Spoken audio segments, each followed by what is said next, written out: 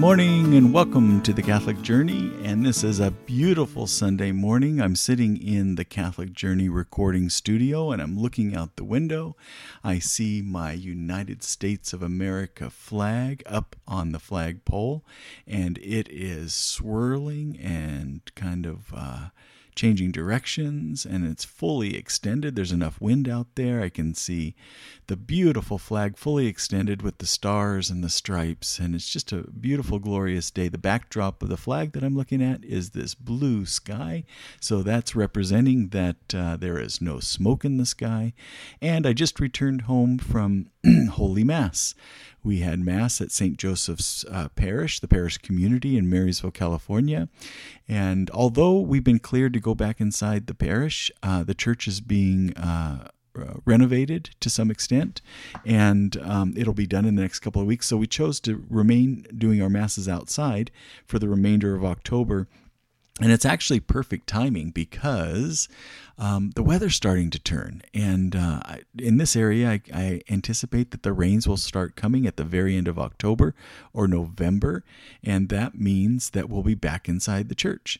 So, but we were outside today, and it was a little cooler today than usual. I noticed some of the people were complaining a little bit about being cold, but really what overshadowed that is they were just happy to have Mass. And I was happy to be there too, and to receive the Holy Eucharist, spend time with community. And I'm still fairly new to the parish. I'm still meeting a few people, and I truly enjoy when they come up to me after Mass and introduce themselves. I was talking to my wife, Liz, though, and I said, you know what, I'm going to be so embarrassed because a lot of these people are, not everybody, but a lot of them are wearing masks, and they introduce themselves, and we have a nice kind of introductory conversation, and I get to know them a little bit after the introduction. But the problem is they're wearing a mask. So what's going to happen is I'm going to see them again, and I'm not going to recognize them. And I just know I might be hurting some feelings. You know, there's only one of me, the new person to the community, so they will recognize me. But there's many of them for me to try to learn who they are. And so that's going to be a little difficult. I'll be so happy when we can get rid of these masks. Oh my goodness. I have a feeling, I think if we're all honest with each other, you can see how this whole COVID crisis has been politicized. And I don't mean that that it's not real, that this is a real issue in the pandemic. It's real. That I think we all can understand that. But it has been politicized as well for certain people trying to use or take advantage of the COVID China virus, as many of them call it, pandemic to kind of help them along with their personal agendas. And with this being an election year, boy, it's as clear as can be. So we're going to have an election in, what is it? I think it's 3 weeks from Tuesday. And it'll be nice. Whatever the outcome of the election's going to be, at least I'm hoping that we can move past this politicization of the COVID virus, and we can get some better sense of normality back into our lives and start enjoying life at a different level than all of these restrictions and the quarantine mentality, the fear that has taken over so many people, and I don't know, it's just out of control. So enough of that. That was not supposed to be the focus of this podcast today. So let's keep moving right along. I did have the opportunity to preach at Mass today, and I enjoy that opportunity. I don't know how do I honestly answer that question. Do I enjoy it? Anything that you have the opportunity to do, but it does create some anxiety and stress and extra work. Do you actually enjoy that? I do. And I think the way that I can rationalize that in my mind is having the opportunity to preach to a group of parishioners or to a whole community, like the deacons do when they have their turn of preaching. It's an honor. It's a responsibility. It's an opportunity. There's many things that happen, with the deacon being able to preach at a mass. But one of the things is it's an opportunity for us to really embrace, the interpretation of Scripture, and to break it down and to try to make it applicable to the lives of the parishioners. And deacons play a very special role in the sense that they're clergy, and they have one foot in the clergy world, but they're also almost always maintain their secular jobs as well. And so they keep one foot in the secular world. So they're kind of the bridge between the two. Often deacons can understand, and they're more embedded in the current workings of the secular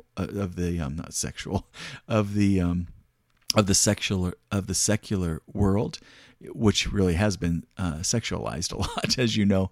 But they're really embedded in the secular world, and they can understand some of the modern issues and some of the modern struggles. And I think that's one of the benefits of having a deacon do the preaching, is they can bring to light or bring those gospel messages and apply them more to the current struggles of the modern man and woman going through this journey of being a Catholic. Not that priests can't do that. They can. Oh boy, some do it marvelously well as well. But I think having the deacon preach once a month, I don't think more than that is appropriate. The ordinary preacher to a community is the priest. But having a deacon preach once a month is, I think, that wonderful opportunity to not only give the priest a break, and because there is a big difference going to Mass and having to be the celebrant and preaching a homily, or the priest going to a Mass and just having to be the celebrant.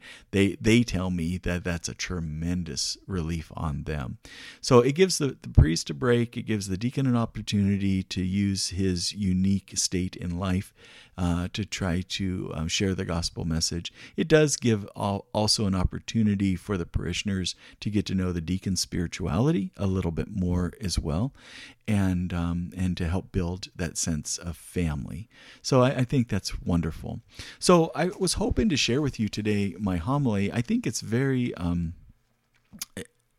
it was a very needed homily, because the gospel today can be very confusing to a lot of people. The gospel comes from Matthew 22, 1 through 14, and it has to do with the king. There's a parable in there that Jesus shares about a king offering a wedding, a feast, and inviting people to come to the feast, and many people reject that invitation, and then they gather everybody, good and the bad alike, and bring them to the feast. And then a man shows up not wearing a wedding garment, and the king in the parable throws him out. And it can be very confusing to a lot of people. So I spent a little bit of time putting together a homily to explain, because actually the meaning of that parable has such rich meaning, and there's actually an embedded warning in that for us today as Christians, and Christians back in the time that Jesus shared it, but especially for us today, that we have so many kind of lukewarm Catholics, or we have so many cafeteria Catholics, and I think this homily might help those, which is quite numerous, to really think about their relationship with Christ, and to think about their relationship with the church and the community around them. So let me jump right in with no further ado, and hopefully it'll give something for us to ponder and to think about today. So the homily started like this. I'm not sure about you, but often when I read one of the Gospels, I can be confused as to what the actual meaning might be. Today's Gospel from Matthew is one of those confusing Gospels. At least it was initially for me. Preparing for this homily, I needed to spend some time looking into the specific references to understand what was actually being said. After the use of a few concordances, the parable began to come alive, as is true for most parables, once we begin to understand the deeper meaning and hidden message. However, this parable is unique in that it contains a deep and troubling message for many of us here today. It speaks of faith and how faith alone may grant you a meeting with God, but not necessarily entrance into heaven. Let's take a closer look at the details of the parable.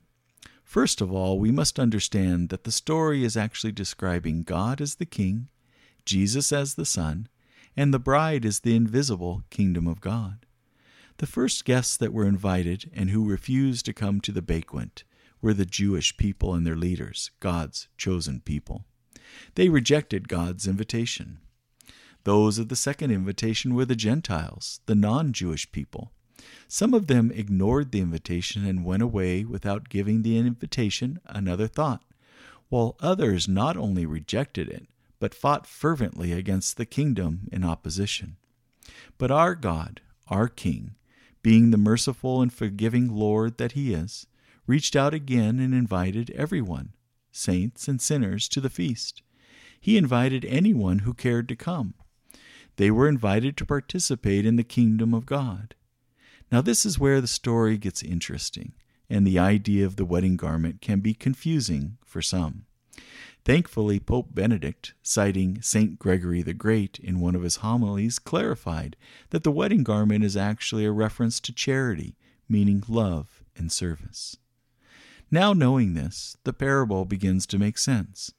In other words, probably everyone who had arrived at the banquet had faith, but those who had failed to practice charity in their lives, meaning love of God and neighbor, they did not gain admittance. Still a little confused? Let's look at the scripture once again, now knowing what we know. The servants went out into the streets and gathered all they found, bad and good alike, and the hall was filled with guests. But when the king came in to meet the guest, he saw a man there not dressed in a wedding garment. The king said to him, "My friend, how is it that you came in here without a wedding garment?" The man was silent. He knew exactly what God was saying. He had passed from this world on to the next and was being judged for his life on earth. Both he and God knew the truth, and the man had nothing to say. Actually, there wasn't anything to say, or that could be said. The time to act had already passed. God, being a God of justice, then ordered the man to be cast out into the darkness, where there will be wailing and grinding of teeth. We all know what and where that place is. It's hell.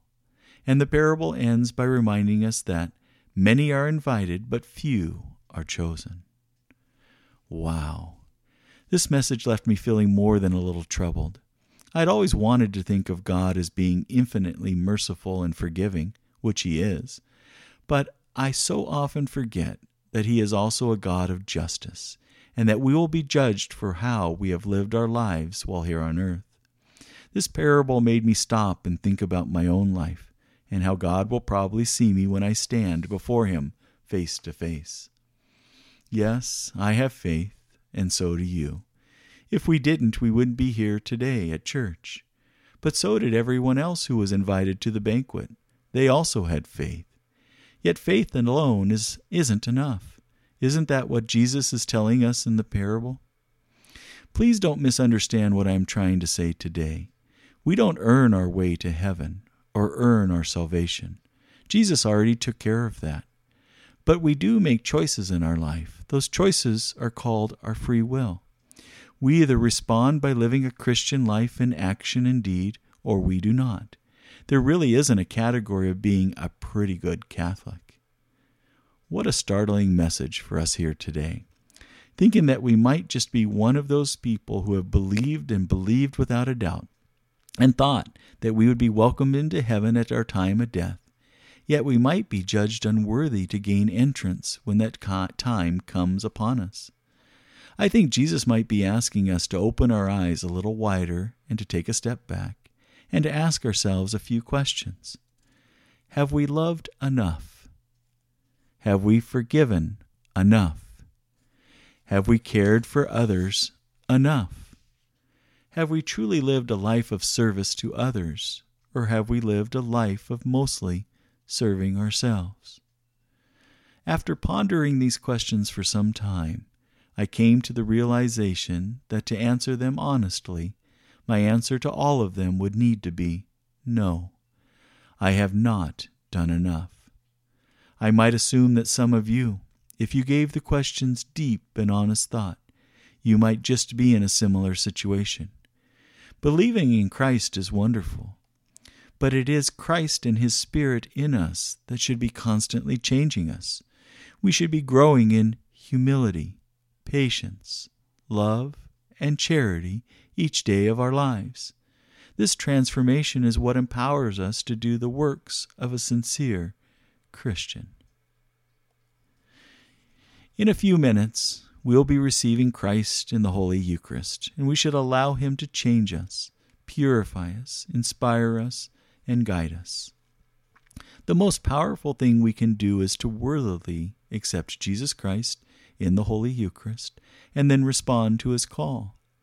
That call is so often heard in the quiet of our hearts, and that is why a time of quiet and prayer is so important after receiving Holy Communion.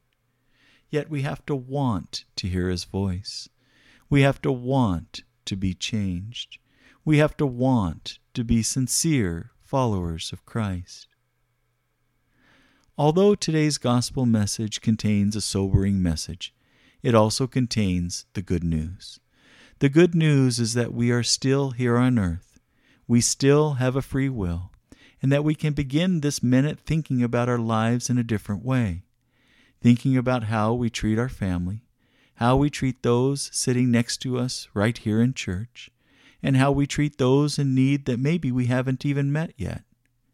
We can choose to be people of action with our smiles, our kindness, our love, our charity, and our friendships.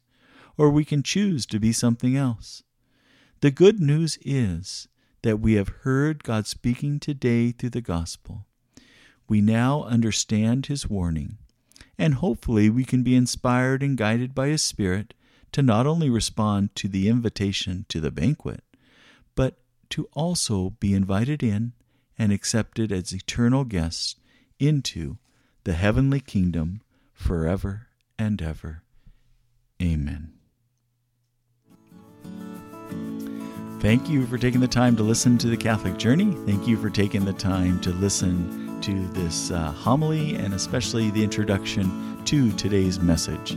I hope you have a beautiful day. I hope you can get some rest. This is Sunday. It is the day of rest and family and spending time with friends, but also to help rejuvenate and to kind of recharge our engines. We all have special things to do during the week. Some of that's outside the house, some of it's inside the house, and we truly need to be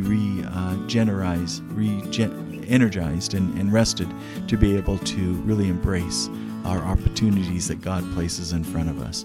So thank you again for listening. I hope you can ponder where you are in regards to some of the topics that was included in today's message. And I hope that God will forever keep you and that you can feel His grace and love in your life. Until we meet again, God bless.